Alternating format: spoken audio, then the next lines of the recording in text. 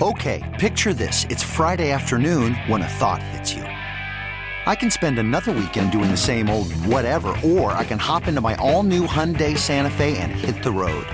With available H-Track all-wheel drive and 3-row seating, my whole family can head deep into the wild. Conquer the weekend in the all-new Hyundai Santa Fe. Visit HyundaiUSA.com or call 562-314-4603 for more details. Hyundai, there's joy in every journey. From Lake Michigan to the Mississippi and every river, lake, and field in between, let's talk everything outdoors. All aboard! You're on the crazy train. All aboard! Welcome to the Skipper Bud's Cutting Edge Outdoors. Fasten your seatbelts for a wild ride through Wisconsin's outdoors. Only on Sports Radio 105.7 FM, The Fan.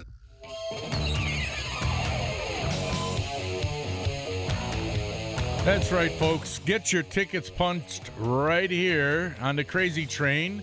That's the Skipper Bud's Cutting Edge Outdoors with Dan Bush and myself, Tom Neubauer. Evan Heffelfinger sitting in today for part-time Nick Bodie, who's still sick. He's really down with some bad stuff. And we come to you every Saturday morning from 6 to 8 a.m. We are live, so, you are part of this show. So if you have questions, comments, whatever, 799-1250. That's 414-799-1250. Or you can catch us at the Smokies inbox by emailing us at ceoguys@yahoo.com. Good morning, gentlemen. Yeah, so I got my morning coffee there in the old break room, and I grabbed a cup. I wasn't paying attention to what kind of cup I got, Tom, but it's got hearts on it. Yeah. And it's like, I don't know if this is like some Valentine's Day cup. Probably. But listen to, here's what's on the side. Sweetheart, honey bun, precious, sweetie, baby doll, pumpkin. Tootsie. Tootsie's on here. Darling. No, Tootsie Wootsy. Tootsie Wootsy. Oh, my God. You picked a good one there. Have you ever called your wife Tootsie Wootsy? No, not that one. How about, hey, Toots? No. Haven't you heard that? Isn't that a little disparaging if you go, hey, Toots? Come on over here. That would be bad, right? Never used that. That would be bad. But I've called her Sweetie a lot. That's lame. Sweetie. Everybody says Sweetie. Well, how about Pumpkin? Yes, I have called her that. You call her Pumpkin? Every now and then. Ron Johnson, him and his girl, wonderful wife, Michelle. Yeah, he always calls her Pumpkin on the phone. Okay, Pumpkin. All right. I call my wife a lot of things sometimes. She thinks a lot of things about you. Pumpkin, why would you call someone Pumpkin, though? I don't know. But think about it. If you're going to call him well, first of all, is a pumpkin a vegetable or a fruit? I think that's a vegetable. Well, it's got seeds. Yeah. It's like a tomato. Yeah. So if they got seeds, it's a fruit. Right.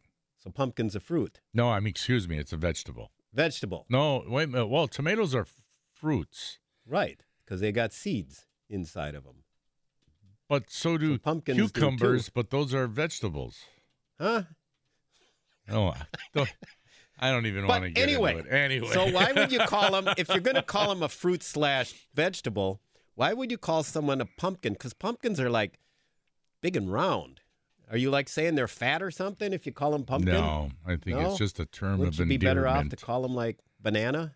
No, something slender? Whenever I'd pick my wife up from work, I used to call her something different every time I'd pick her up.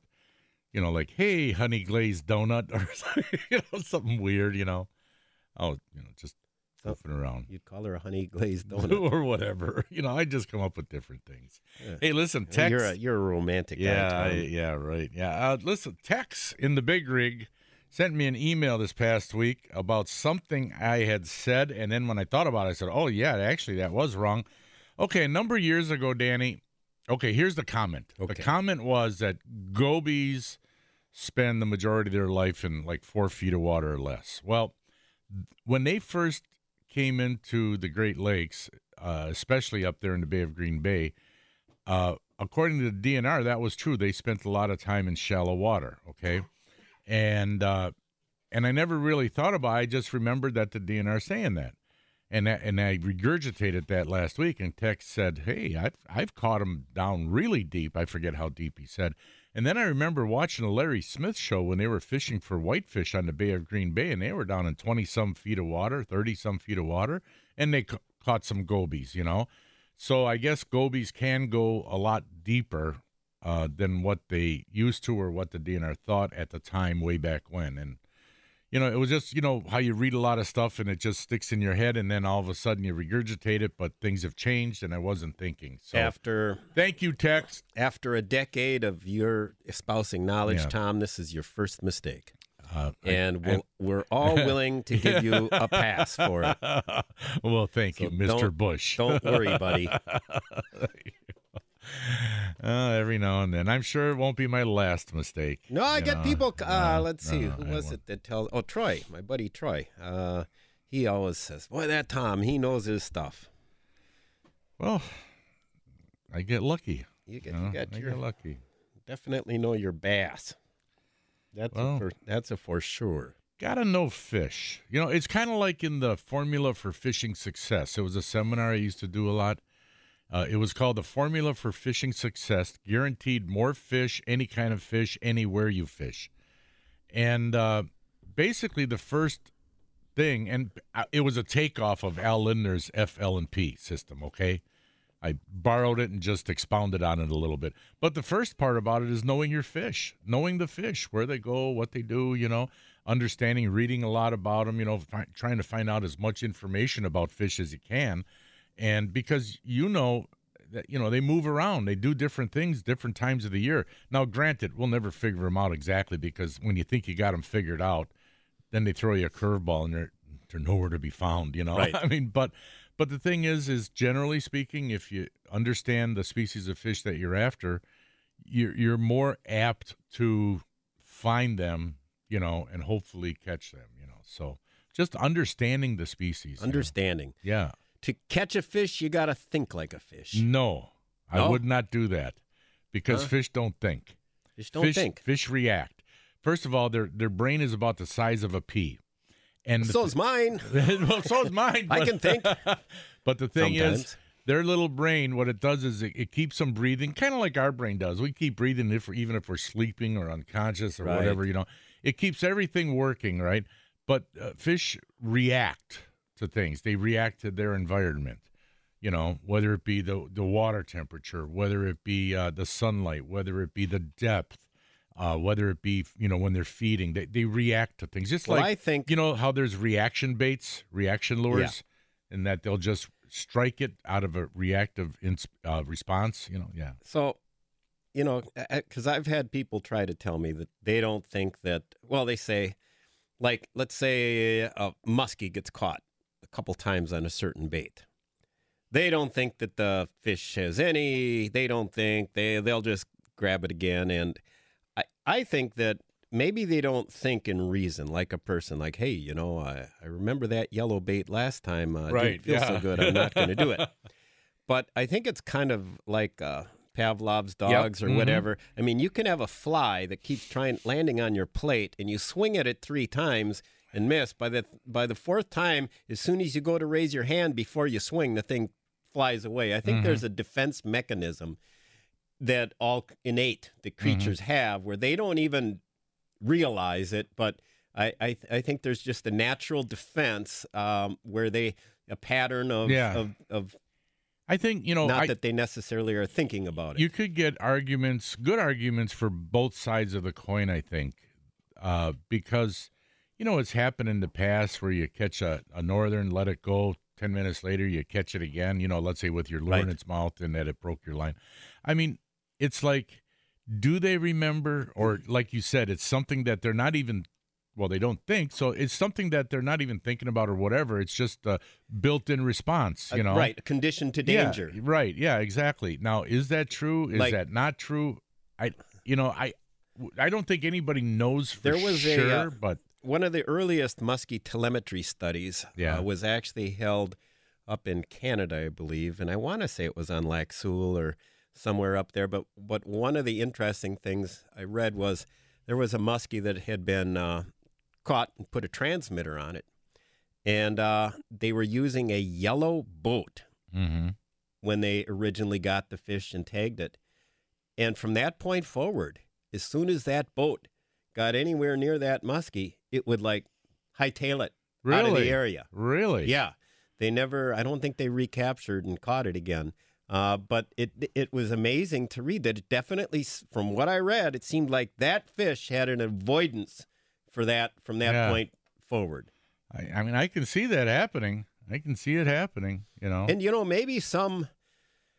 maybe it's Darwinism, survival of the fittest, because maybe some fish do, or mammals do, deer, whatever, and others don't.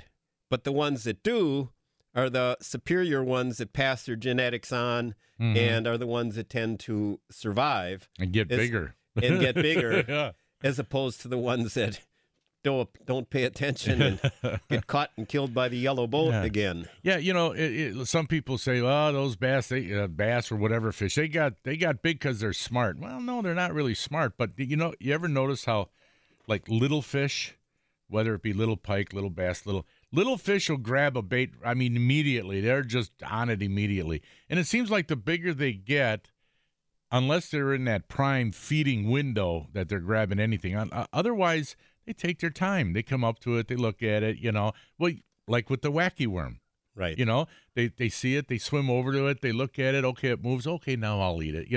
They don't jump on it right away. Whereas little fish, oh, man, they'll be on it. It's like they're not thinking. You know what I mean?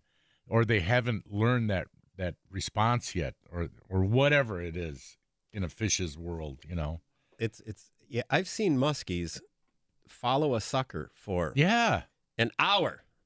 Every time I pull the sucker up, that muskie still got his nose on its tail, but won't grab it. Yeah. Now, why is that? Yeah. They know it's good to eat. Yeah, it's free food. Are they just sitting there waiting till they get hungry and got that staked out so they can grab it if they want? Who knows what they're thinking? Or do they detect something is a little bit irregular, the fact that it's got a hook in the side? Yeah. Doesn't look quite natural enough. Yeah, I think it's, because, well, of course they don't know what hooks are and leaders are and line. They don't know what that stuff is. But like you said, it's something different. It's like, it's not natural. It's not right, It's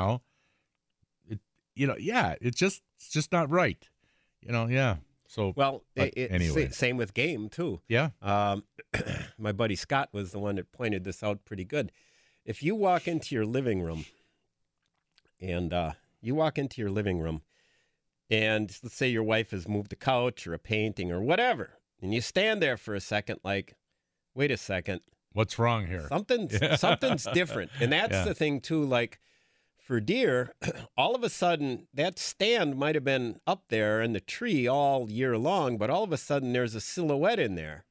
Yeah. And wait a second, they're quick to detect a change. Last year I almost got a crack at a nice buck. It was, I had my crossbow that day, and I found there's a nice scrape that runs along the edge of a field. I've never hunted it before, but I finally thought, you know what?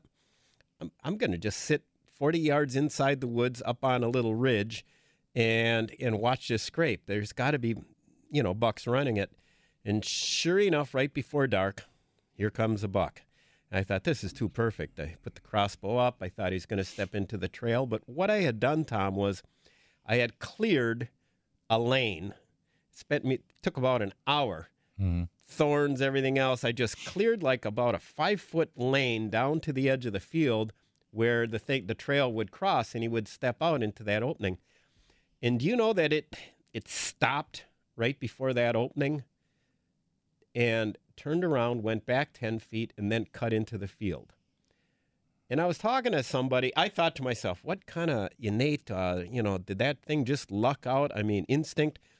But I was talking to somebody, and he said, deer don't like stepping into an opening that all of a sudden wasn't like there before. Right. You know what different. I mean? It was changed. It was changed. Now, if that opening is there all year long, they'll probably be used to crossing it. But for some reason, it didn't want to step out, and I think it's because it was new. Yeah. And it's like, wow. It amazing. They like to stick to their cover as much, despite the fact that it was going to be in a wide open field. Yeah. Immediately once it left, it was amazing. I didn't get my shot at it. Wow. That's weird. Hey, after this commercial, Dan, I got to tell you a bear hunting story.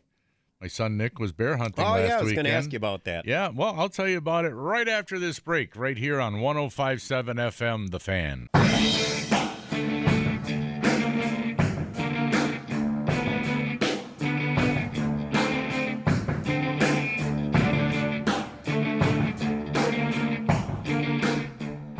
Welcome back to the Skipper Buds Cutting Edge Outdoors. Thanks for listening this morning. We want to thank the law enforcement officers out there protecting us, the first responders coming to help rescue us, military people keeping us all, our country safe, and all the Joe Average working men and women out there working hard to keep our country great. Well, Nick. Well, Dan, I'll tell you about Nick. What do you got there, Toots? Okay, Nick was up bear hunting, and what was really terrible was the weather. The weather was terrible.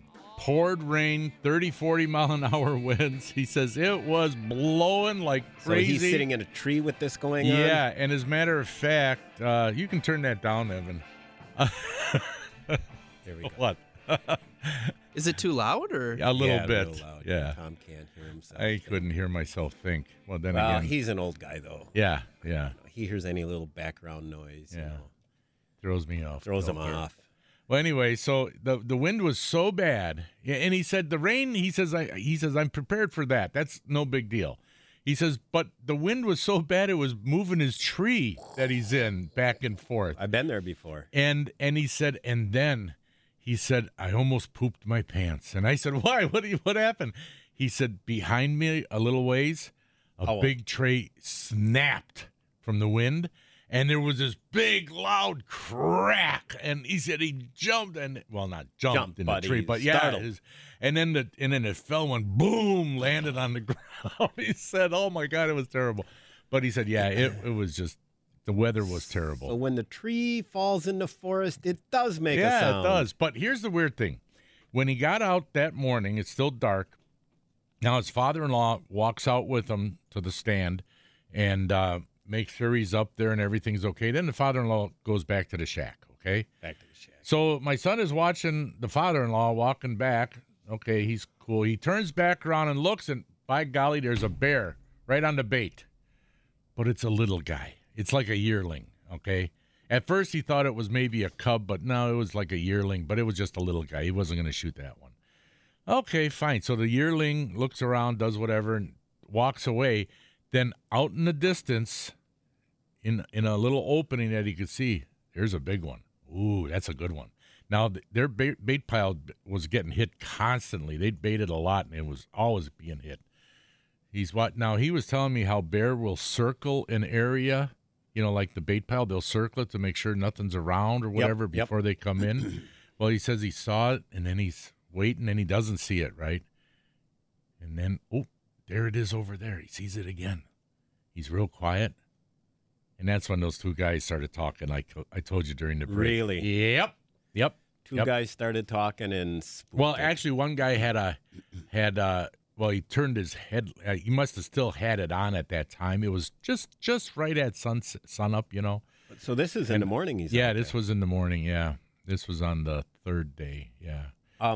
The first 2 days, the weather was just miserable, and I guess bear don't move around much when it's that miserable. They're way too smart for that. Yeah, they hunker down. So anyway, so he's bear hunting today. So is he using a rifle? Or Yeah, he's going to use a rifle. He couldn't get a crack at that one when it was circling him? No, I don't know if it was too far or what. Well, the woods I don't is pretty know. thick this and time it is of year. thick. Yeah, it is thick. But anyway, at least he saw a good one that was shootable, but just didn't get to where he wanted it. So maybe this weekend I'll hear good news. I've shot 2 bear in my life, and the first one is in 1988 up in Canada. I and a buddy from Green Bay drove there, and that was the Thirsty Whale trip where we stopped and got stuck in Woodruff for a night. The last night of the hunt, I went to a different stand because some guys from Iowa had left. They got discouraged, hadn't seen anything all week. So I go into this stand. My buddy Eric goes into another stand. Sure enough, that last night, he actually hit one with an arrow, a big bear, and lost it.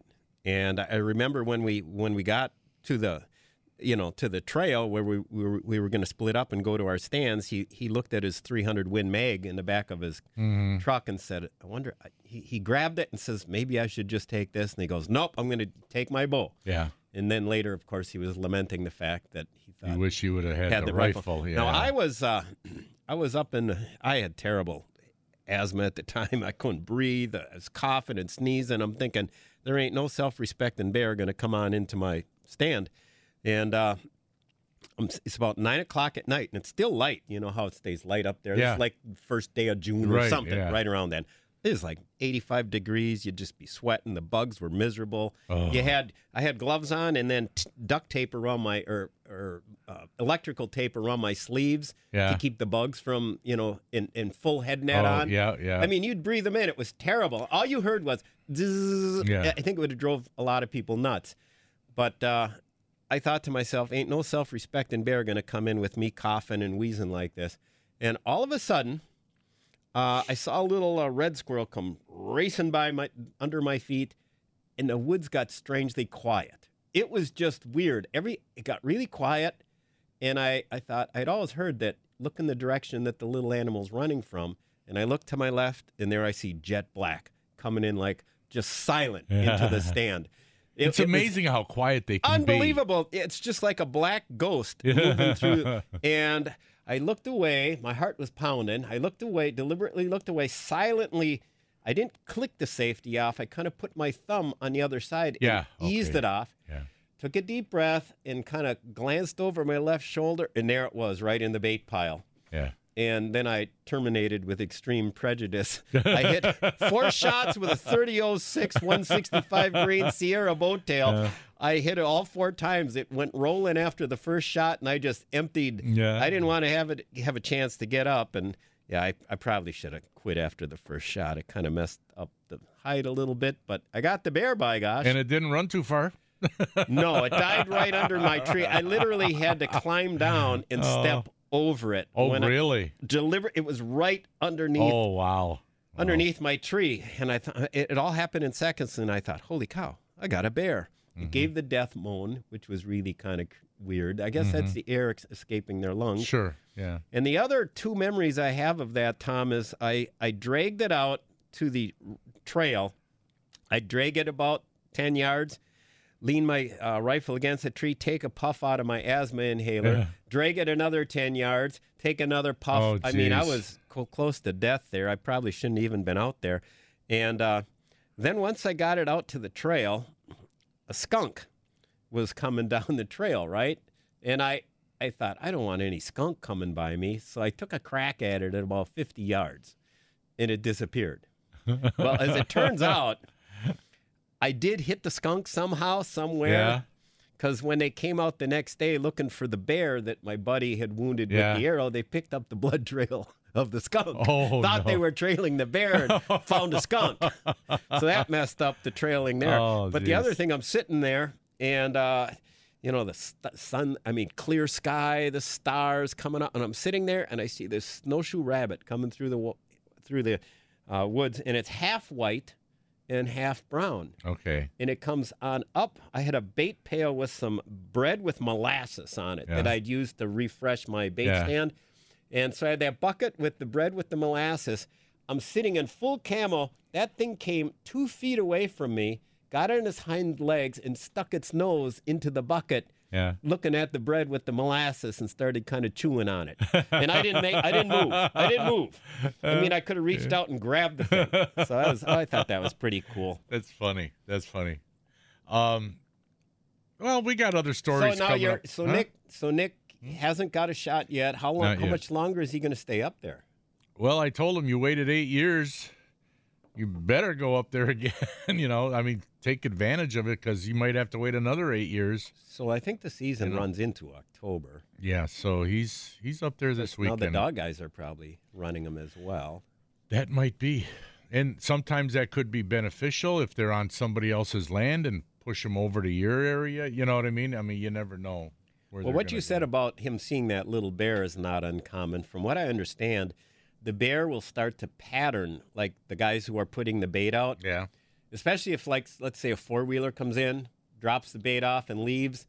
then the way to do it is when you're going to hunt, have the guy drive you in on the four-wheeler, Right. drop you off and leave, because Right. that's kind of like the dinner bell, Right. that the food's set out, Right. buffet's out, and they come in immediately after. That's a good idea. I should bring that up to them. So he might Yeah. be better off actually having somebody walk in with him Well, he and does. leave. Well, that's what they do. Yeah. No matter who's hunting for the bear, somebody always walks with the person who's hunting, who's got their permit, waits till they're up in the tree and secure, and then go back to the shack. That way, if anything should happen, Right. that there's somebody there, just He got in his case. safety harness on. Oh, yeah, he's ready with all that stuff, yeah. Nowadays you got to be. All right, Danny, we got to take a break. Coming up next, folks, is the Gut Report. And don't forget, after the 6:45 break is the Hornswoggle, where you can win some really nice prizes. We'll tell you more about that later. But right now, the Gut Report's coming up next. He's Dan Bush. I'm Tom Neubauer. Evan Heffelfinger is on the boards. Evan, are you ready? Oh, I'm so ready. Yeah, You look pretty pumped. You look pretty ready. pumped to be here. Yeah, he looks pumped. Yeah. We... About as exciting as a worm wrestle. I want to get up on Saturday morning to be with these guys. Yeah, that's what I want to do. All right, folks, we'll Poor be right guy. back right here on 1250 AM and 105.7 FM, The Fan. Come here, I'm gonna eat you! I'm bigger than you, I'm higher in the food chain! Get in my belly! The Gut Report is brought to you by Discount Liquor.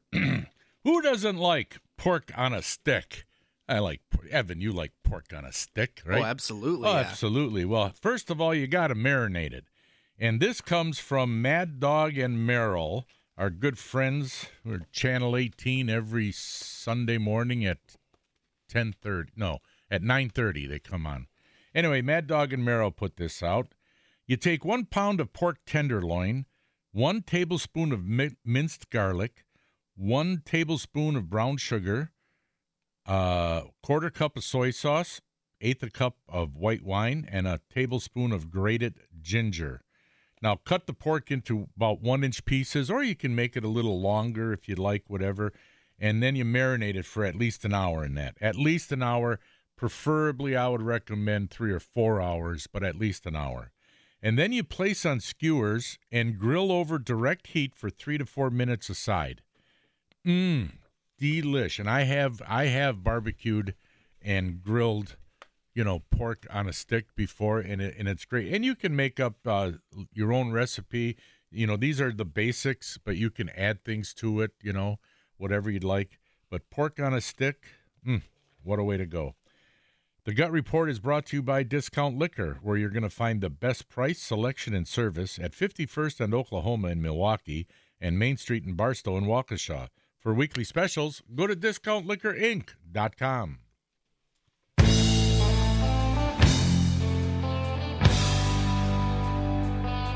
Well, that's a good one you picked out. Dan picked Danny it out. did it. All right. Like Sing that. it, Ted.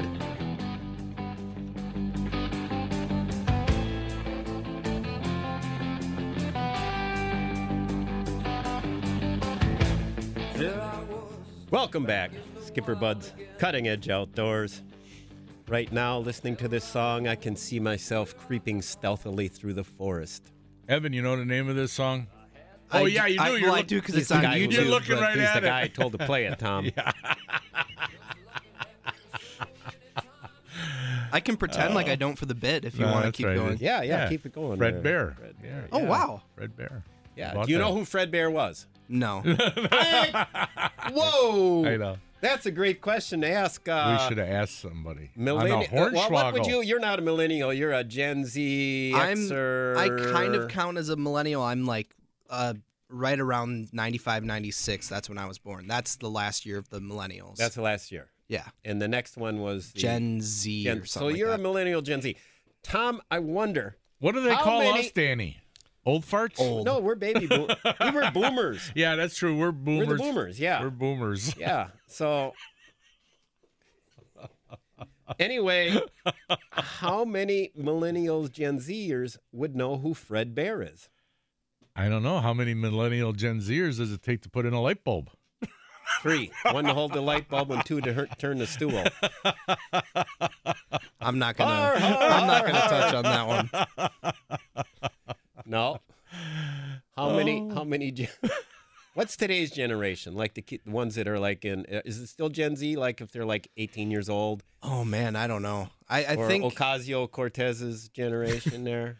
I think she counts as a millennial. Okay. So then I for could her, call her other it names would that she be counts as. how many yeah, is she a millennial? Is that what Yeah, you she'd be a How many millennial. millennials does it take to unscrew a light bulb?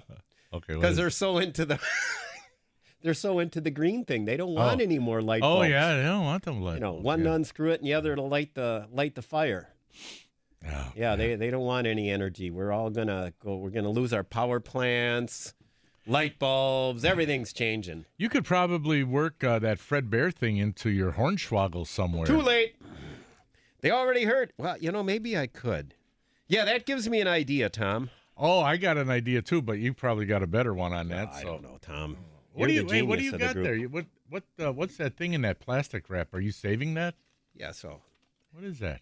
top 10 reasons why men prefer guns over women.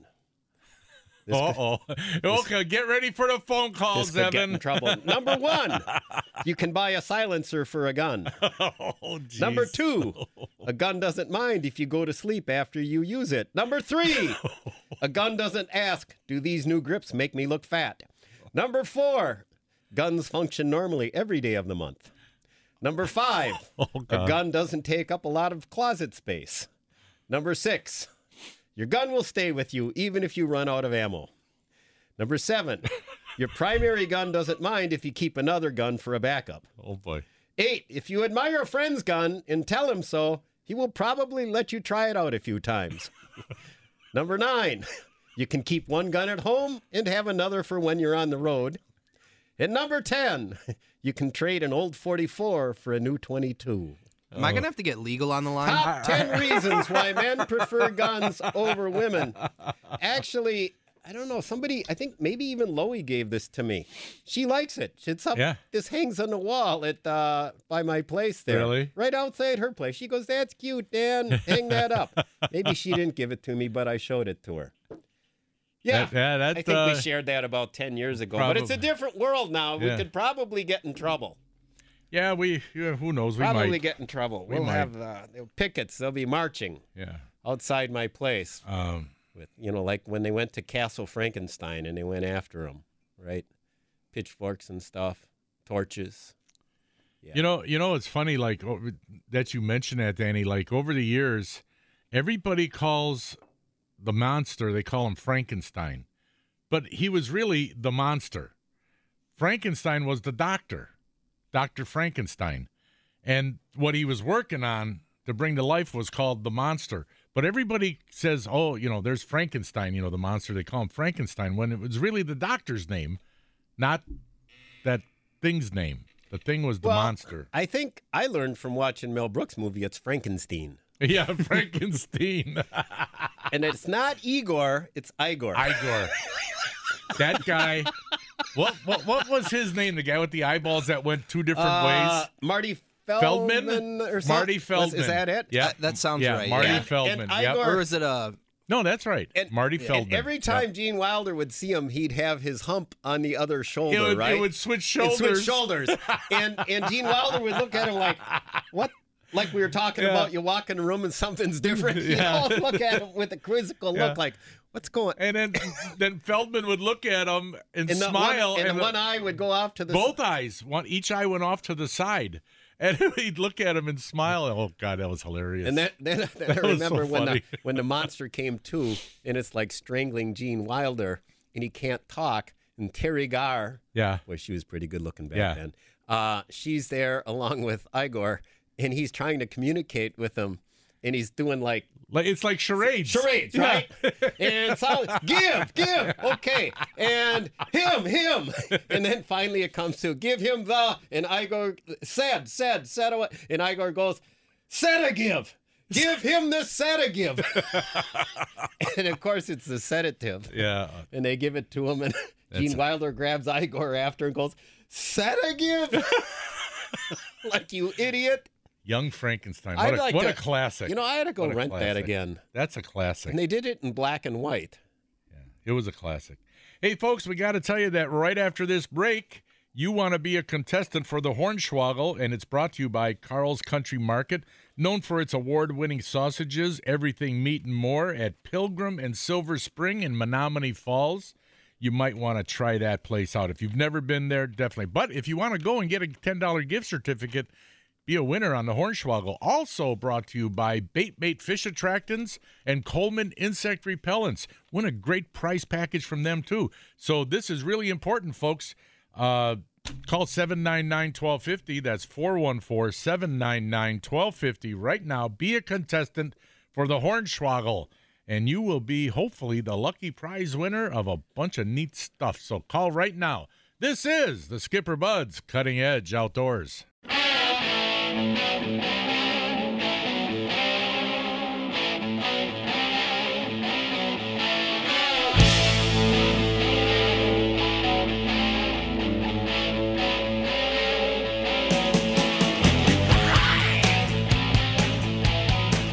Welcome back to the Skipper Buds Cutting Edge Outdoors. Thanks for listening. 799-1250 for hunting, fishing reports. But right now we have our world-famous Hornswoggle segment. And right now, let's see, what do we got? Mike on the line? Is that who we got? Okay. Morning, Mike. Good morning, Mike. Hi, guys. Okay, so you know how you've played this before, so you know how it works. So here we go. The 44 Magnum cartridge its origins were as a Wildcat cartridge. Hornswoggle or no Hornswoggle? That's Hornswoggle. No, that's a no Hornswoggle. Oh, really? Elmer Keith worked on developing it based on bulking up the 44 Special. Oh. And eventually it went into production, and Dirty Harry helped make it famous. Okay. Shooting deer. We're talking about shooting deer. The liver. A liver shot is a great place to anchor a deer in its tracks. Hornswoggle or no Hornswoggle? That's no Hornswoggle. No, that was a Hornswoggle. Yeah, heart or lungs, right? You hit a one in the liver, man, and it's likely to go. I had one go about a mile one time. I was lucky to find it through a swamp. So, well, sorry too about bad, that, Mike. Well, I don't know anything about guns anyways, so okay. gave it a shot. All Well, right. you gave it a shot. What do you know? Is fishing better? Is that okay? Well, all right. Sorry about that. No problem. Have a nice Wait. day. Play again. Try next Yep. week. Thanks, Mike. Yeah. All right. Well, next week. I thought the liver one wasn't too. I thought that one. I knew that one, but I wasn't sure about the 44 Mag. Yeah, Elmer Keith was Oh. considered the father of the 44 Magnum. I think, Danny, you might then, be one out and of Smith & Wesson, I think, was probably the first of Chamber, the Model 29. Yes. Danny is probably the only person that knows that name, Elmer Keith, except for maybe one other person in southeastern Wisconsin. No, listen, anybody no, who not anybody. reads about firearms No. should know this. This is common knowledge. You and This one is other like Fred person. Bear. You and one other person. I know Elmer Fudd. Does that count for Yeah. anything? Yeah, sure it does. We have to be very quiet because we're sneaking up on the wabbit.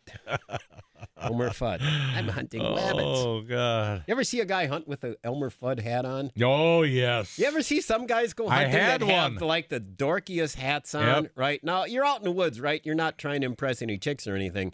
But some guys go out of their way to look dorky. Yeah, I had one of those, and I think I did look pretty dorky wearing it. Did you? Yeah, I had one. The red and black checkered hat with the ear flaps and that. You remember Johnny Carson? Johnny Yeah, Carson he would used do to that wear bit, that. and Yeah. he was like supposed to be Joe Average American, something Yeah, like that, and yeah. he talked kind of like a hick. and Yeah. it was hilarious. Yeah.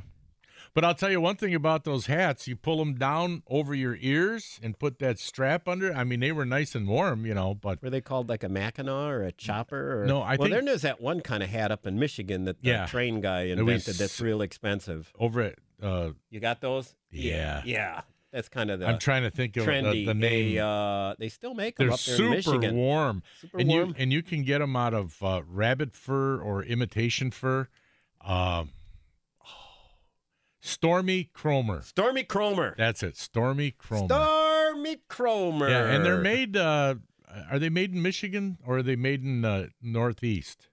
No, they're up in Michigan, Are dude. they? I think it's Are like they? a little family kind of a thing. Speaking of the So UP, we got Danny. Stormy Cromer there, and we Yeah. got the My Pillow in Minnesota, and Hey, speaking of the UP, I learned something watching one of these shows about how the states were made, how the lines of the states were made. Because back then it's like, well, who said that this is the borderline of this state? isn't it the normally next like a thing? river or something. Yeah, like a lot that? of times, but use natural boundaries. But with Wisconsin, a lot of people wonder, why did the Michigan get the UP? That should be part of Wisconsin. Is there a joke behind this? No I was gonna joke. say it was a joke about the originally UP. It no. sounds- we could come up with one. Yeah, originally the UP was part of Wisconsin. It was.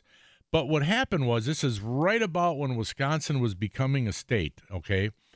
And Indiana took some land from Michigan so that Indiana got this port on Lake Erie and Michigan didn't get it.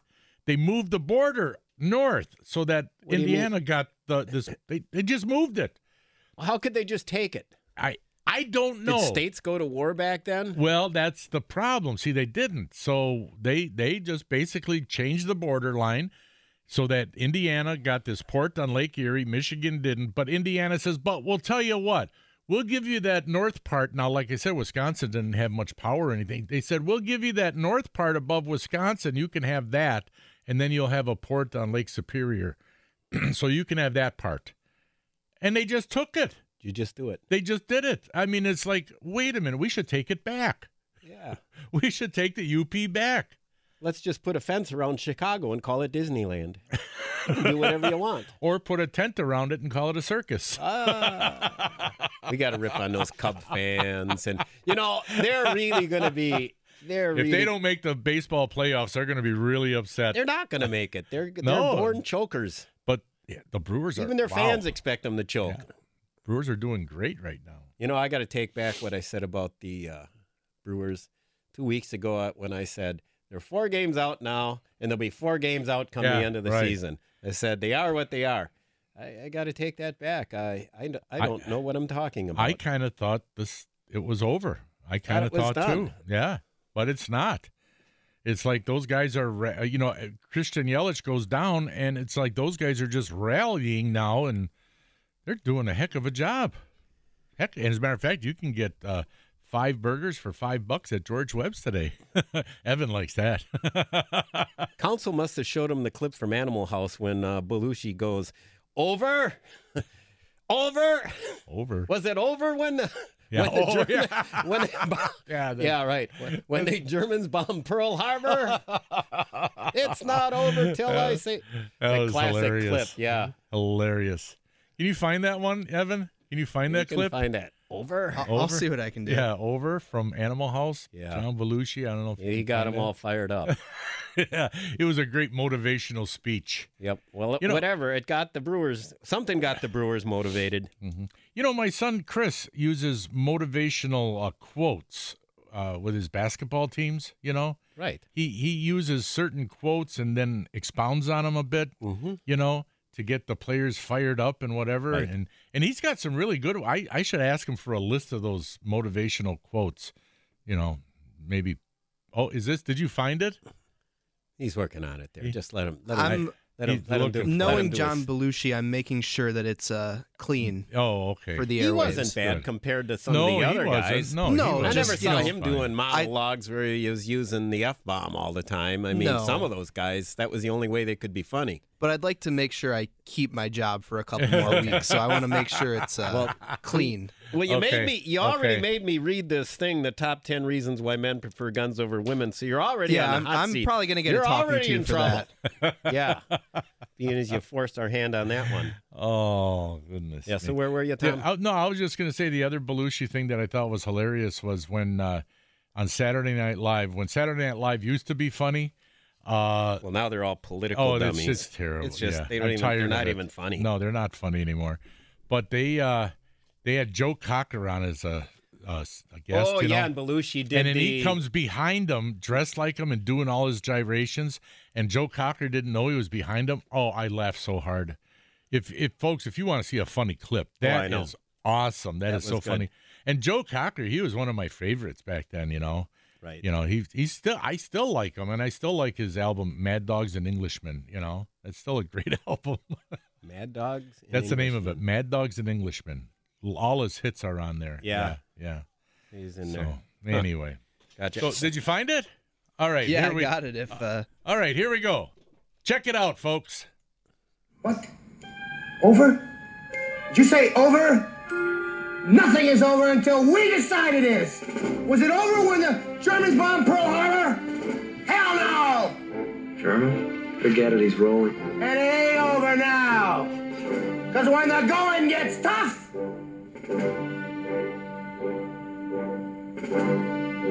He's waiting for him. Come on. the toughs get going. Who's with me? Let's go! Come on! And he runs out and nobody follows him. And nobody goes. That was his motivational speech. That was it. That'll get everybody going. When the going gets tough and he's waiting, See, come that's on, what- guys, say it. That's what your son Nick needs to hear right now, so he can motivate himself to shoot the bar. Yeah, shoot the bar. Wisconsin Black Bar. You know, I was just telling my wife about that the other day, about how in Wisconsin there are so many bear now in Wisconsin. Dan, where did they all? I mean, it's like we've always had bear in Wisconsin, but not this many. Easy, Tom. How did they Tom. expand in population like crazy? Horny Papa Bear looks for in heat. Yeah, Horny okay. Mama Bear, boom. Yeah. Instant baby bears. Yeah, but we've never had this many. I mean, it's like, and then you know how many tags are given out every year? About 6,000, and they shoot what 3,000 or 4,000? I forget. Whatever it is. I the don't know. number. But we've got a lot more bear now than we ever have had. Interesting. And then, you know, the last bear I did shoot, this is my Wisconsin bear story, and I've got about 4 credits now. We got how many seconds? About 30 seconds. Okay, we got 30 seconds. Never mind, everybody. I can talk about that. Hey, if you go later, when you go to the website, what do you mean 30 seconds? You go rolling a minute past, and we just keep I never rolling. do. You were setting up a I story never- for the top of the hour. 30 seconds, and then It's the top of the hour. Yeah, though, you were see? setting up a Just story for keep- the top of the hour. Is That that was what I your was doing? your stinger. I've seen us go 2 minutes past. I hope you were I've setting seen up us the go story. 3 minutes past. All right. Okay, let's. At the top of the hour, Well, right now we're going to it's a talk s- about tiddlywinks Yes. and hula hoops. No, about your Stay tuned. Your pistol bear. Nah. All Never right. mind. Never mind. It is now time for the sports update with the immeasurable, the indomitable. Why are your arms up? I don't know, because Are nobody you can see directing me. traffic over there? Put your arm down. You're losing friends. With Evan Heffelfinger. Take it away, Evan. From Lake Michigan to the Mississippi and every river, lake, and field in between. Let's talk everything outdoors. All aboard! Ha ha ha! You're on the crazy train. Welcome to the Skipper Bud's Cutting Edge Outdoors. Fasten your seatbelts for a wild ride through Wisconsin's outdoors. Only on Sports Radio 105.7 FM, The Fan.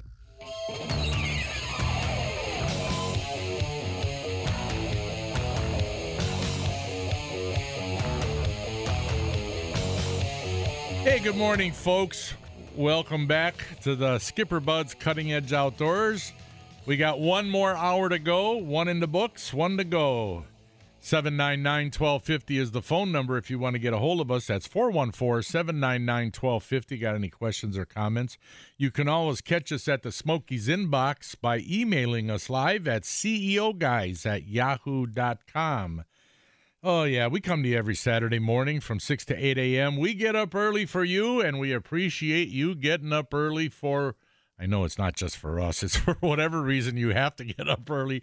Some people just have to get up early, you know, they got to go to work or something, do whatever, and they just happen to tune this in, and I appreciate it. Hey, anyway, we got an email here from Joe from Monaco.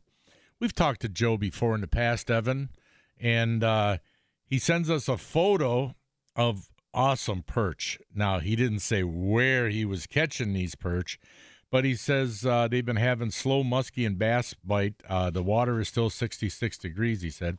But then Joe also asks, he says, Tom, I have a copy of your book, Let's Go Fishing. If I ship it to you, will you sign it? Have a good show, guys. And Joe, yes, I will. And what I'll do is I'll email you back with my address and you can send it to me. I'll do a nice inscription in there, and then I'll send it back to you. Or maybe I'll keep the darn thing. No, I promise to send it back to you. But, yeah, those are some nice perch he was catching. But you know what, Danny? He didn't tell us where he caught them. He won't let that info out. Those are dandies. Yeah, those are a mess of dandies. Mess of dandies. Yeah, those are dandy perch, yeah. But they make a heck of a good fish fry. That's for sure. Were you out fishing this week, Tom? No. Okay. No, I was not. We were going to go Sunday, but my son didn't want to go because of the Packers being on. And I says, they're not on till noon. Sun up is what, around 6:45? I said, we get out there by 6:30. We get off the water at 10. You'll be back in plenty of time. But he was afraid that he was going out with some people to watch the game someplace. And he says, well, I'm afraid I'd fall asleep during the game or something. It's, oh, my goodness. So I was out on Sunday. I had a couple guys out on Pewaukee, and I was out trolling for muskies. And sometimes things work out like on cue. It's just funny. Like, because we were trolling along, and I've got a GPS point marked on a specific spot where years ago, I remember Dr. Sandy was fishing with me, and it was our first trolling fish of the summer. And as soon as it hit, I just entered the waypoint. Right. We caught a 38-inch muskie there. Well, over the years, I've caught a lot of fish, but I've got that point right there. So I was going over it, and just as I'm hitting the waypoint, I look down at the locator. I see these schools of baitfish on the bottom, right underneath, and I make the comment. I said, okay, guys, right here, we got the waypoint, we got the baitfish on and just rip, rip, rip, even before I could finish the sentence. Really? Fish, yeah. That was pretty cool. Right on cue. Wow. And we lost it at the boat. Oh, no. Yeah, it jumped out of the water, and there it was, gone. It's amazing how fish can get off a hook. You know, I mean, a lot of lures that we use have 2 or 3 treble hooks on them. How do they get off of the darn thing sometimes? It's like, my goodness. Well, I think a lot of the ones that you lose as far as muskies is sometimes they'll kind of take a swipe. Yeah. And they'll just catch the back hook. Yeah. Sometimes they get hooked right in the side where I think they're actually maybe not taking it into their mouth. They're kind of swiping at it with their head, aggressively. Or they do miss it. Or they miss it. They try to grab it, but miss it. Well, from what I understand, I don't know if this is true, but I heard something when they open their mouth that wide to engulf, that for a second it kind of... They can't. Oh, yeah, I told you that. Yeah. Yeah, were you the one that told me that it takes away their vision? They cannot see what's directly in front of them when they open their mouth because their eyeballs are on the side of their heads. Right. And when they open up that mouth, same thing with pike. They cannot see what's right in front of them. So when they're coming to attack a lure, whether it be a topwater, bucktail, or whatever, or your crankbait when you're trolling, when they're coming and they're about to attack it, they're basically taking an angle of attack at it, all right? And a lot of times if we slow down or speed up, when they've got their mouth open, they kind of lose it. They lose where it is and they miss it. But they can miss it, yeah. Right. I mean, muskies, years ago, one of the fallacies was we were always told, if a muskie wants your lure, he's going to get it. That's not always true. Sometimes they miss it. The other interesting thing, too, is muskies, you always envision them attacking, or a pike, directly from behind. And I have seen them engulf a lure like that. Sometimes, yeah. But a lot of times what they like to do is swim up, get parallel with it, and take it. They T-bone it. T-bone it, yep. yes. One of the coolest things I ever had happen, I was up with Scott Olson up in Lake of the Woods. Mm-hmm. And he was at the back of the boat, and somehow I launched a cast in front of him, and I was bringing the bait back, and he saw this muskie coming in behind it. He says, you got one coming. And he said it was really cool. It would swim behind, it would swim alongside it, go up alongside, then drop back behind, then swoop out alongside, drop back behind. Just like a fighter plane kind of coming on up and back. And then I knew it was coming in hot. I had a top rater. I went down immediately into a fast turn on a figure 8, and it nailed it. Yeah. Then that one jumped out of and through the hook as well. But they try and nail it from the side. Muskies can be very delicate creatures, too. I remember I was fishing. You mean like sensitive? No, delicate in Like how your they wife? sometimes they grab lures viciously. Yeah. And sometimes they don't grab them real viciously. Kinda like a They- bass, Yeah, just like they a just tick. they kind of like just suck it in. They just assume it as it's going along. Assume. Yes. Well, anyway, my oldest son and I, we were fishing at the World Muskie Hunt up in Minocqua, and I was reeling in a bucktail, and I always put a split tail trailer on the back of my bucktails, get that little action, always white ones, on the back. And I was reeling in, and I'd feel a tick, after the lure landed, the bucktail landed, I started retrieving, and I'm feeling a tick, tick, tick, and I'm thinking, oh, those got to be bluegills nipping at that little split tail trailer. And as it gets closer to the boat, it's a darn muskie right behind it, nipping at that little split tail trailer, just nipping at it. You could see it coming in. Well, I went into the figure eight, and it went away, and we cast it there for a little bit, and then we did the comeback method, and you know all about that. Right. So we were fishing a different area for about 15, 20 minutes. We went back to that same area, and I put on a different lure. I put on it was like a minnow imitating lure. Okay. And that was before Bill Schwartz had his slammers. Yeah. Otherwise, I would have been using one of his. Probably But anyway, had like a Jake or a Grandma or no, a Crane. it was a Pose. Pose. The wood. Oh, Pose. they made a crankbait Oh, back in yeah, the day? they made a lot of crankbaits, but they made also some bigger minnow imitators. Right. They weren't real big; they were maybe 6-7 inches. Well, anyway, so I put on one of those and started retrieving it in that same area, and I don't know if it's the same fish or not, but I caught it. It was about a 38 incher, yeah, and caught it off of that same area. So, like I said, I think it might have been the same fish, but I Probably. don't know if I've it was seen, or not. I've got it's a bucktail. You probably have seen them, the inhaler Yeah, bucktail. inhalers. Yeah. Yeah, Steve Milliot turned me onto that years ago in a tournament he and I were at when he was nailing fish. But it's got that little teaser blade on the Yeah, back. it's got a blade. Yeah. I have had times when muskies, I'd feel a tick. Yeah. And just like you, all of a sudden I'd come in, I'd see the muskie right behind it. I know what they're doing. They're nipping at that Yeah, little. it's amazing how delicate they can be. It just come up and like I nip had the tail end.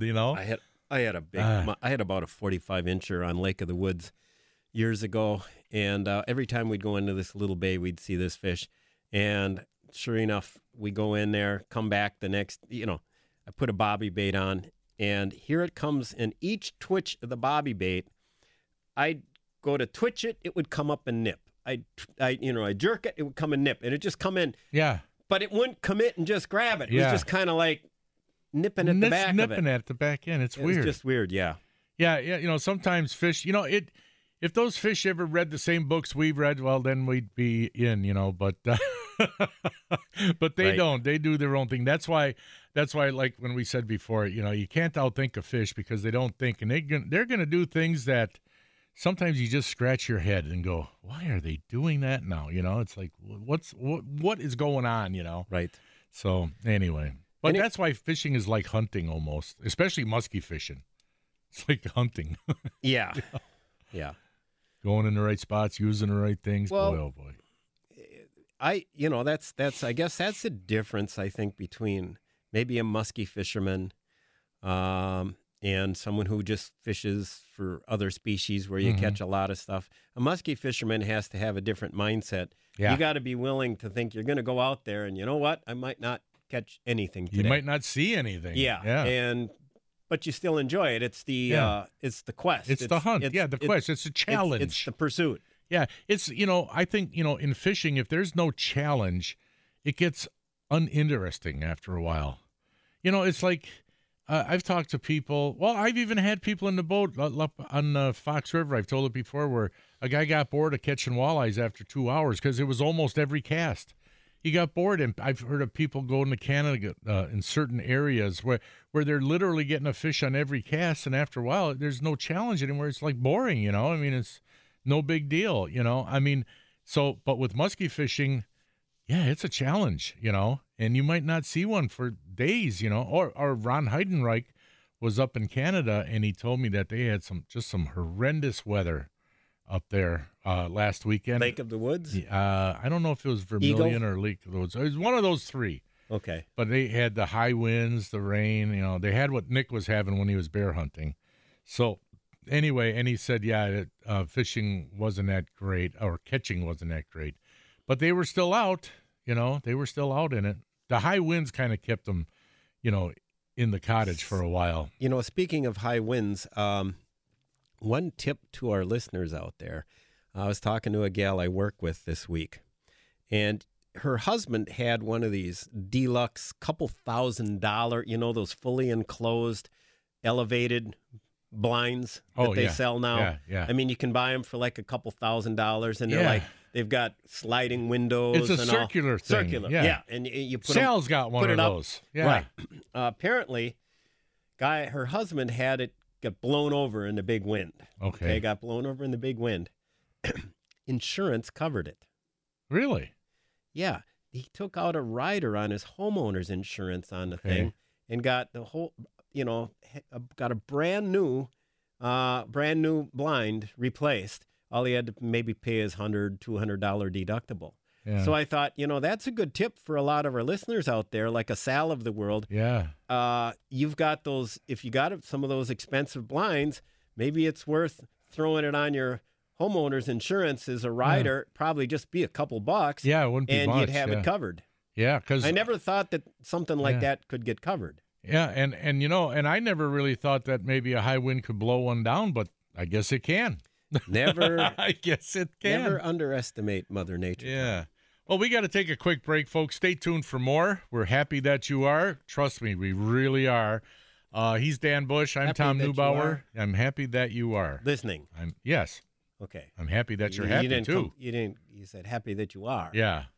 Listening. Well, that's what I meant. Happy that you are. I should have never ended a sentence like that. Right. Shouldn't do that. We needed the past participle to go with the pre-participle. You can see I teach English. What do you think about that, Evan? You better go ahead. I have an English minor from UWM. You do? So, the 10 parts of speech. So you can, Sure. Yeah, my buddy Mr. Lidke taught me that years ago. He might be listening now. So you can always parts of speech. When we come back, correct us. You got to share those with us. Yeah. Yeah. You want to share it with us? You want to educate a bunch of sodbuster hunters and fishermen? That sounds like a fantastic idea. Okay. All right. We'll be right back with Evan Heffelfinger and more right here on the Skipper Buds Cutting Edge Outdoors.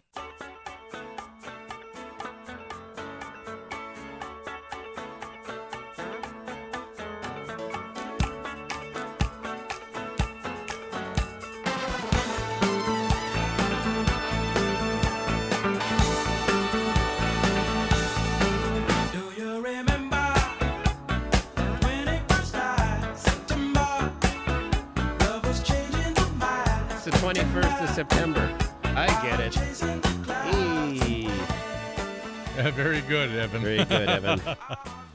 Welcome back to the Skipper Buds Cutting Edge Outdoors. And what time is it, Tom? What is it What do we got? About another half 21, hour? 6:21? 6:20. 6:21. 7:21. 7. Our clocks pretty soon will be changed back to the correct time. So I've got a 7:21. I've got a good story, Tom. Yes. You had your Well, they're all good stories. Your son's beating story about how people started talking and scared his Wisconsin black bar away. Mm-hmm. My brother went out last Saturday. I think it was opening day for bow season. Yeah. It was. Yeah. And he's up hunting near Oshkosh, and he had about an 8-point come in, but it wasn't a real huge one. And he's shot enough 8 points. Has one 10-pointer on his trail cam, and he videotaped that, I guess. But then right before dark, it was really cool. 3 bucks came in together, and I think the middle one was the 10-pointer. Now it wasn't the 10-pointer he had on video; it was a different 10-pointer. And it finally, turned broadside. He said that he started to, probably yank the release on the bow where he caught himself. Mm-hmm. And he steadied himself and just released. He said he drilled it perfect. He called me all pumped up from his tree. Mm-hmm. That I was in Madison at the time. He called me all fired up. He says, I think I hit it perfect. It dropped about 70 yards, but I'm going to leave it for a couple hours, go back, get my buddy, and come back. And they came back, and they found that the deer had laid down once, got up, ran about 20 yards, and died in its tracks. He got it. 10-pointer, first day of season. Season's done. That's the way to do it. That's awesome. And let me tell you, he hit it with one of those Rage broadheads. Mm-hmm. Let me tell you, man. does that do some? It messes them up. Oh my gosh! Now, was that a big antlers or small basket? Or no, it was nice antlers. It was nice ones. Yeah, it was a dandy. Yeah, because not a monster, but still a darn nice mature buck. Nice animal. So yeah, Good season. for him. That's the way to start the season. But then he spent the whole next day on Sunday cutting it up, and he does it all himself. Yeah. Not me. I just drop it off, take it over to Carl's Country Meats, and boy, let me tell you what, Carl's Country Meats made the greatest barbecue sticks last year. I know. We got to get more this year. Oh my gosh! Well, I guess you can get them any time of year. Well, you know what? I got some steak and burger left in my freezer. I'm tempted to drive it over and say, "Hey, can you just take this meat and just make barbecue sticks?" I bet he could. Oh, sure. Why not? Oh, it's Paul. That's Paul. If I go over there and say, "Hey, Paul, can you just take this stuff and make a bunch of those sticks?" That's if Paul. That stuff is so addictive. Hey, that's not if Paul, who runs Carl's. He's Carl's son. Carl's retired, so Paul runs Carl's Country Market there in Menominee Falls. But as long as he's not hunting or fishing, which he does a lot of, you probably got to call first just to make sure he's there. I'm serious because he is gone a lot. Well, I don't know how much he's gone, but he does do a lot of hunting and fishing, and he's got those mounts up at in the gas station. Right. So he does do quite a bit of that. Anyway. And his dad used to as well, right? He got that. Carl had a small V-hull aluminum boat. I don't think it was more than 16 feet. Could have been less. And I'd see him every now and then. I saw him once in a while. It wasn't that often when I was down on Lake Michigan, but once in a while, when I was there, when we'd be fishing for perch, right, I'd see Carl going out in this little boat with a little tiller, motor, going out, and because of the waves, you'd see him. You wouldn't see him. You'd see him. You wouldn't see him. And he'd be going out, and it's like, that man's crazy, I thought. And I didn't know it was Carl from Carl's Country Market at first. I didn't know it was him. And I was telling somebody about that, and they said, "Oh, yeah, that's Carl. He goes out there all the time." Oh, yeah, because he was big into the salmon. I heard he was big into the salmon fishing and stuff. Yeah, and maybe he got a bigger boat later on. I don't know, but I remembered a couple times I did see him. It was a small boat, and I would have been nowhere near that water with that little boat. Nowhere. Well, I told you before, they do such a fantastic job on smoking fish. So anybody who's going right now into the rivers and streams trying to get that fall salmon run, take them over to Carl's and get them smoked. Yeah.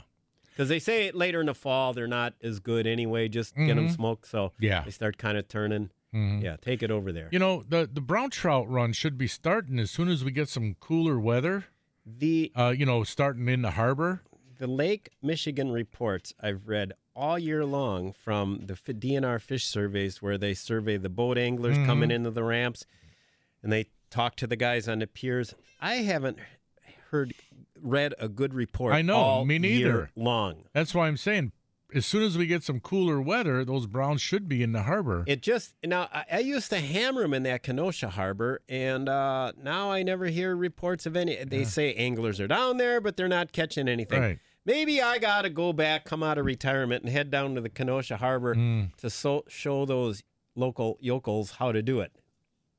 The other thing, too, is that not too far away, as soon as we start getting some heavier rains, when it's cooler and heavier rains, those salmon will be coming up the streams. So they'll be in the harbor, too. And I guess they're jumping in the Kenosha harbor right now, but not too many people were getting them. We used to use night crawlers right on the bottom. Yeah, that would Seems work. to me we might have used the marshmallows, too. And I think the hottest bait is spawn sacks, so from what I hear. Yeah, spawn sacks are great, But you can use golden shiners, too. And then we'd open the bail and wrap the line around a soda can, empty soda can, in the dark. So when the fish hit, it'd start taking line and it would tip the can over, and you'd hear king, king, king. Hey, I got a short story for you on, the break wall.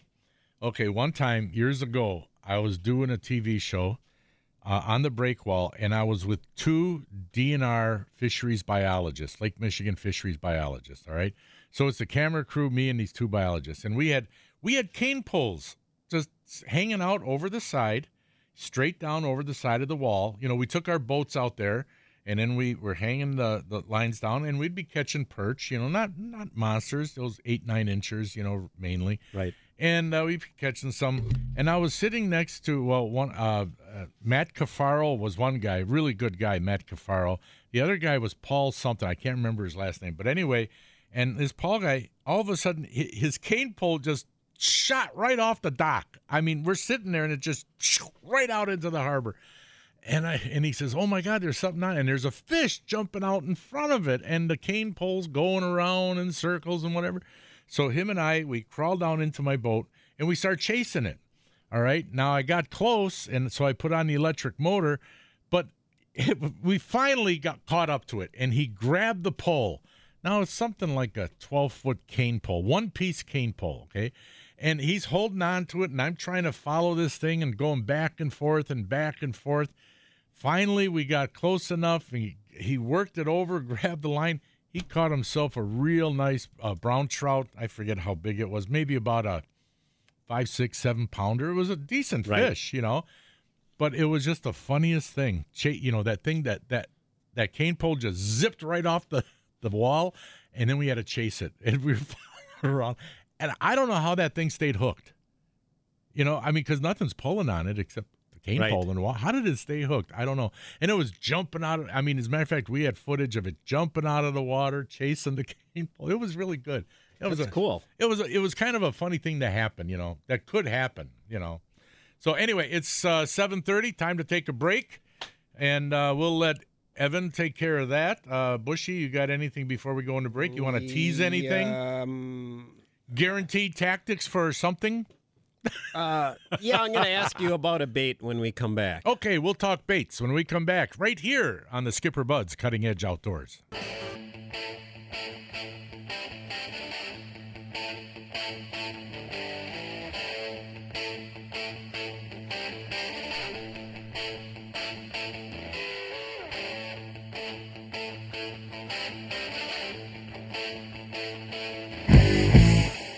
Welcome back to the Skipper Buds Cutting Edge Outdoors, and there, my friends, is some of the greatest guitar playing ever. I thought you were going to say, welcome back to the post-game report. The Bayview Shade and Blind Baseball post-game show with Tim Allen. Greatest rock and roll ever. Oh, goodness. There's some guitar playing. Yeah.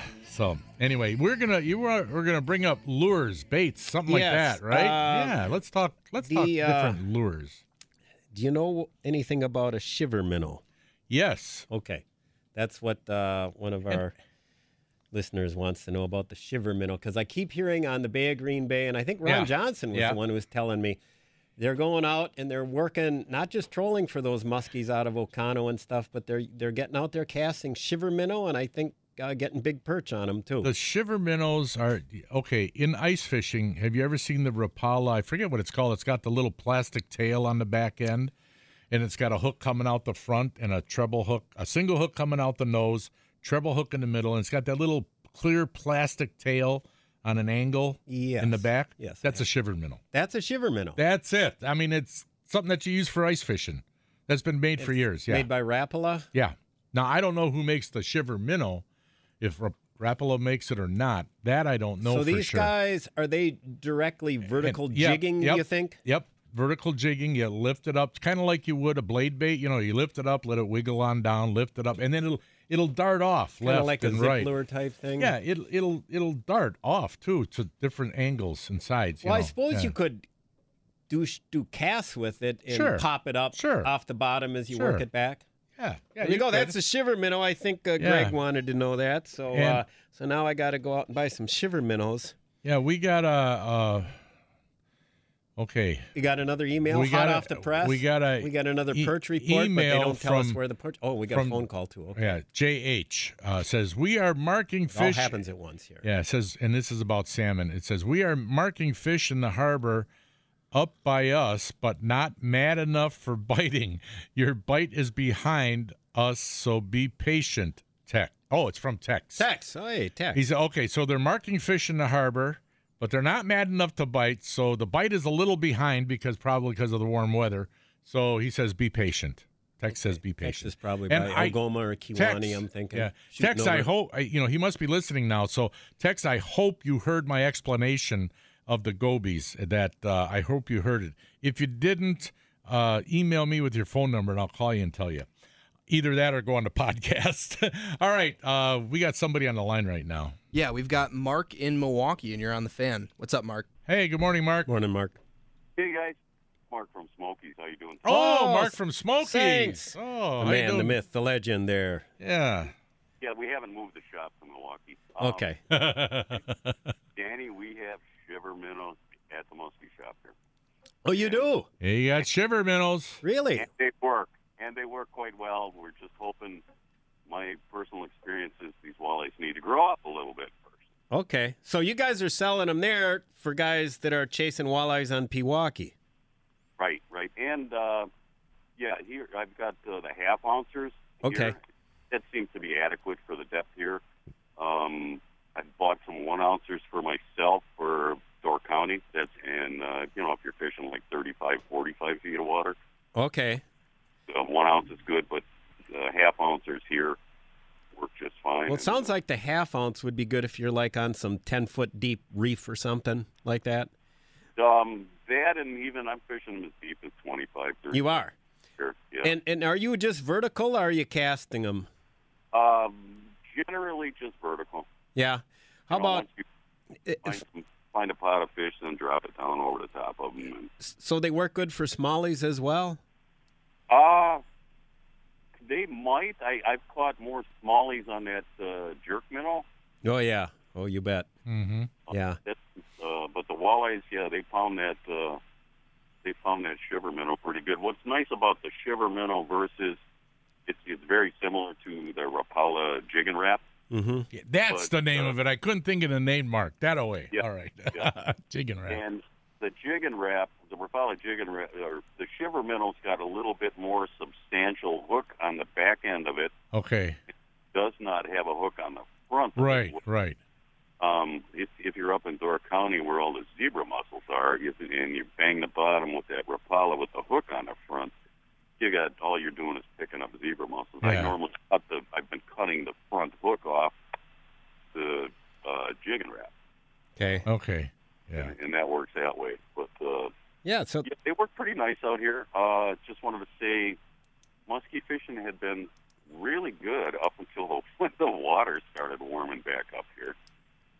There were a number of 49s and a couple of 50s caught in the past couple of weeks. We do have suckers in the shop now. If people are looking for them. So, yeah, what's with this crazy weather, Mark? First it starts cooling down, now it starts warming up again. Yeah. Jeez. The water was back up to 73 degrees. Oh, wow. And the other thing, don't forget about the John Lehman Three Charlies Memorial Tournament. October 19th is the date for that. Oh, yeah. And they can pick up entry forms over at Smokey's Muskie Shop, right? Absolutely. Same program as it's been just about every year. I think the fishing hours are like 7 to 3 or 7 to 3:30, something like that. And $150 per boat, 2-man teams. Hey, Mark, you mentioned a couple of big muskies caught. Were they getting them casting weed edges, live bait, or what were they doing? Casting. Casting, okay. Casting, and I think a lot of it kind of, what did we have, a full moon about a week and a half ago? Yeah. That seemed to trigger some of it, and then, like I said, I think, a week and a half, 2 weeks ago, the water temp was 69. Right. And it was starting to drop, which I don't know if those muskies kind of, if that kind of lets them start putting a feed bag on. But yeah, now it'll be interesting today. We've got, the Wednesday night club has got a little tournament going on here today. So it'll be interesting to see how they do with this. It's been the last couple of days. It's been tough. Gotcha. Well, that's a good report, Mark. Bound to get better, Mark. Bound to get better. It will, and we just remember we always have cold beer over here. All right, Mark. And ice cream now. And ice cream. Yeah. Ice cream. All right. We'll talk to you later, Mark. Take care, man. See ya. Bye now. That was Mark the Sanks. A.K.A. Sanks. Sanks, yeah. Really good fisherman. From Smokey's Muskie Bait and Tackle Shop out there on Pewaukee Lake. It's a great thing. We can get expert advice here from our network. They're part of our network. Yeah, Sanks, years ago, Sanks was the guy who turned me on to Bondi baits years ago. Yeah. Because he'd go out and he'd just go out and find the schools of bait fish and then just jig that Bondi bait right over them, and he was doing well with it. Yeah, there's still guys doing that. Oh yeah, but I don't see as many guys. Not as much. It seemed like it was hot for a while. It really hit a craze where everybody and their brother wanted to go out there and. I just don't have the patience to sit there yerking my jerkin, just going up and down with that Bondi bait. I just get bored, so I troll. Yeah. But it's supposed to be a great way. Well, I told you, my brother and I almost won that tournament in the pouring rain when he caught a 48.5-incher on a Bondi bait in 7 feet of water, just ripping it up and down in the weeds. In 7 feet of water. And just hammered it. What's the matter with your brother? That's not made for 7 feet of water. I was, I'm in the pouring rain. I kept looking back at him. This was on Namakogan. What are you doing back there? Namakogan years ago. And I'm sitting in the front of the boat casting, covering water like rapid fire because it's a big money tournament, and I'm looking back at him thinking, I wish he quit wasting his time jerking that stupid Bondi bait, because obviously you're just going up and down with your drift, covering. I'm covering more water per se, casting. Right. And then he says, I got one. I turned back and I looked at him and then I was in a daze. I turned around to make another cast I didn't, and then I thought, what? Wait a second, his rod's doubled over. What? He's got one. I did the stupidest net job on that fish, Tom. He just horsed it straight on up. So I took the net. Now the boat is drifting, right? Yeah. Kind of on top of the fish. Oh, no. And I got him half in, but I didn't have the tail in. So I'm leaning over the side of the boat, I got my left arm down to my shoulder almost in the water, and scooped the tail. You pushed the tail back into it. Oh. That was the old expert guide net job, let me tell you. But it worked, god dang it. We got the fish. You got it. Hey, sometimes you just got to do what you got to do. I'll do anything. I'll go overboard. Someday I'll tell you. I guess, someday I'll tell you the story about when I fell in the harbor and almost drowned catching a brown trout. Oh, jeez. Yeah. Me too. That's I didn't fall in. We got lots of stories. We got Tom. stories. As a matter of fact, when we come back, I got a story on how, we talked about windy days and it's tough to fish in the wind. I can tell you something about how you can make the wind work for you. We'll be right back with more. He's Dan Bush. I'm Tom Neubauer. Evan Heffelfinger sitting in on the boards today, and we'll be right back here on the Skipper Buds Cutting Edge Outdoors. It's the final countdown.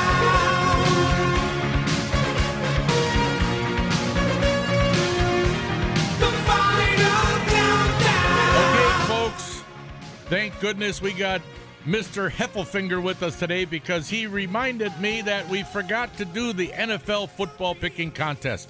So call 799-1250 right now. The NFL football picking contest is brought to you by Curly's Waterfront Pub right there on Pewaukee Lake. Beautiful place, excellent music, nice people, good place to go to. And just remember that the prize contests on the Cutting Edge Outdoors are the sole responsibility of the Cutting Edge Outdoors radio show and its sponsors. Any questions or comments should be directed to ceoguys@yahoo.com. And then when you're ready, Evan, you got to tell us who you got on the line and who's going to play, and we'll tell them the point spread. So all you got to do is tie us or beat us. Are we just picking one game now? Yep, just one game. That's all we're doing now, and I'm keeping track of it.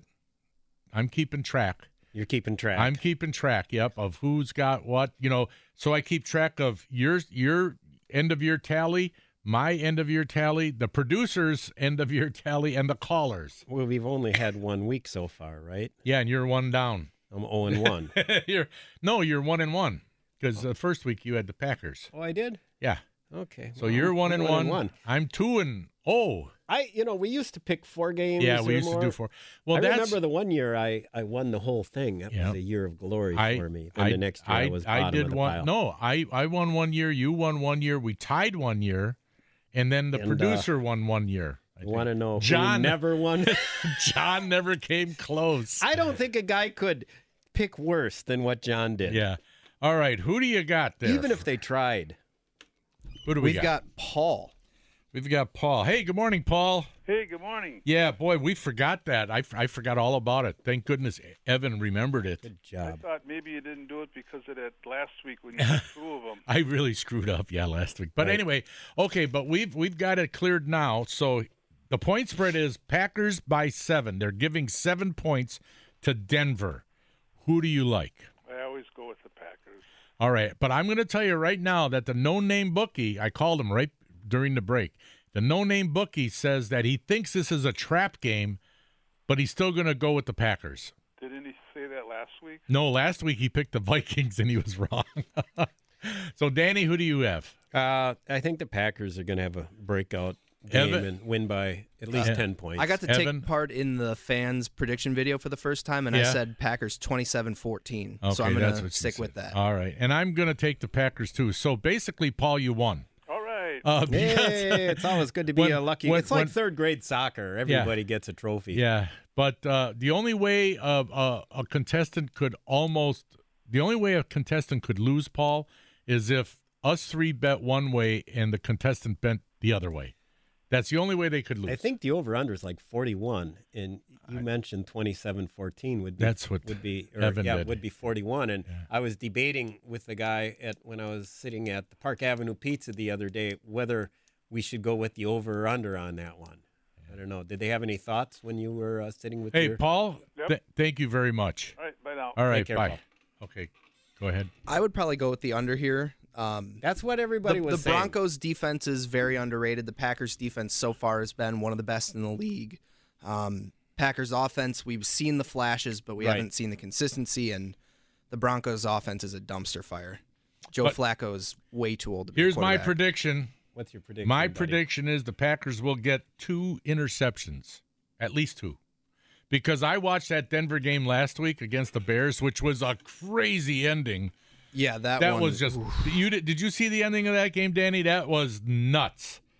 I mean, how did it go? They gave the Bears like 3 gifts in the last minute. Yeah, and it was like the Bears take the lead, okay, or they had the lead.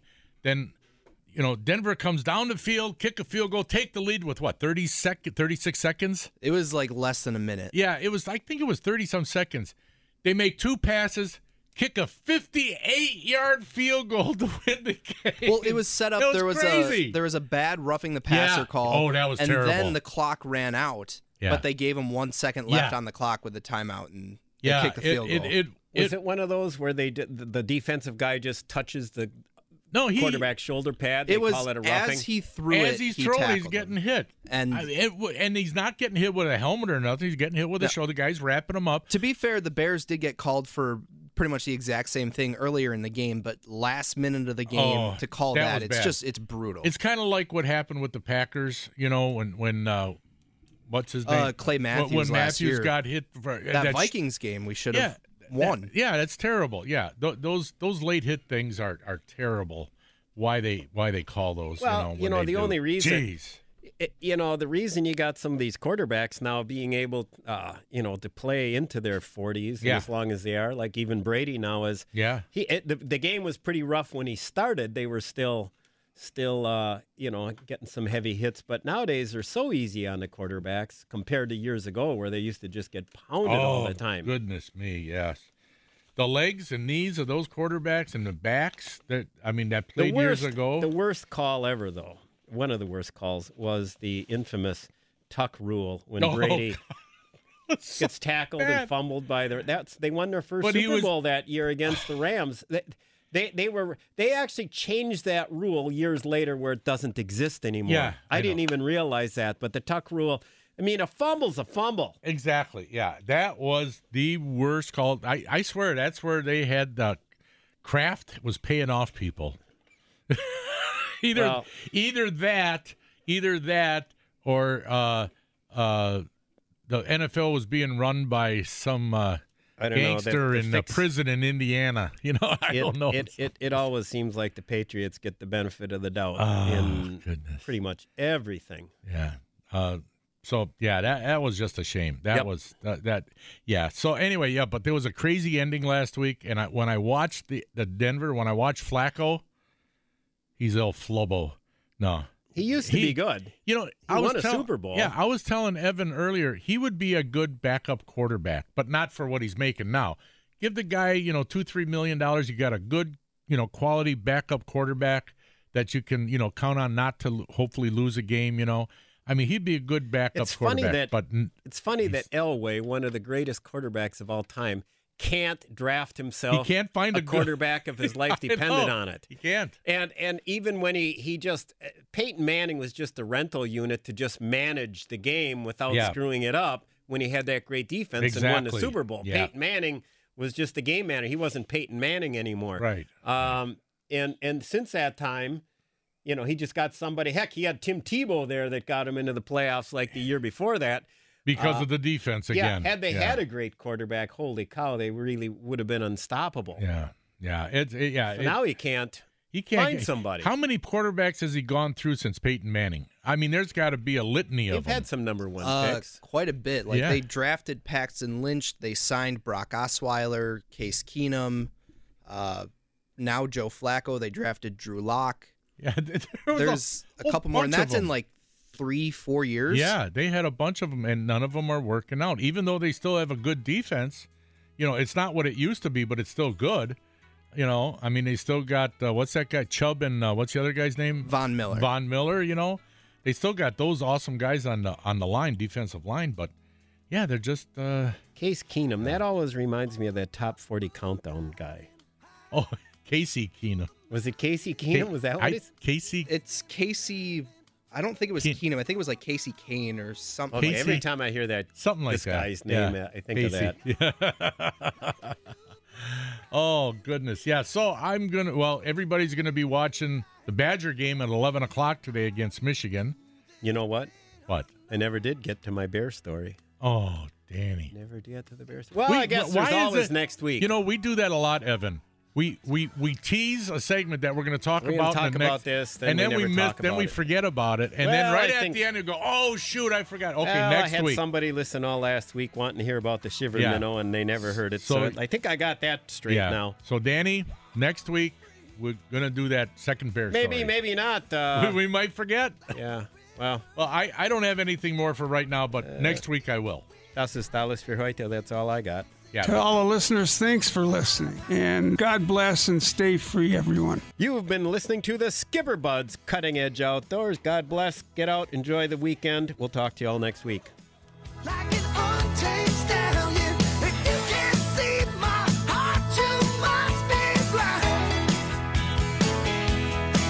You can knock me down and watch me bleed, but you can't keep no chains on me. I was born free. I was born free. I was born free. Born free. You could spend the weekend doing the same old whatever, or you could conquer the weekend in the all-new Hyundai Santa Fe.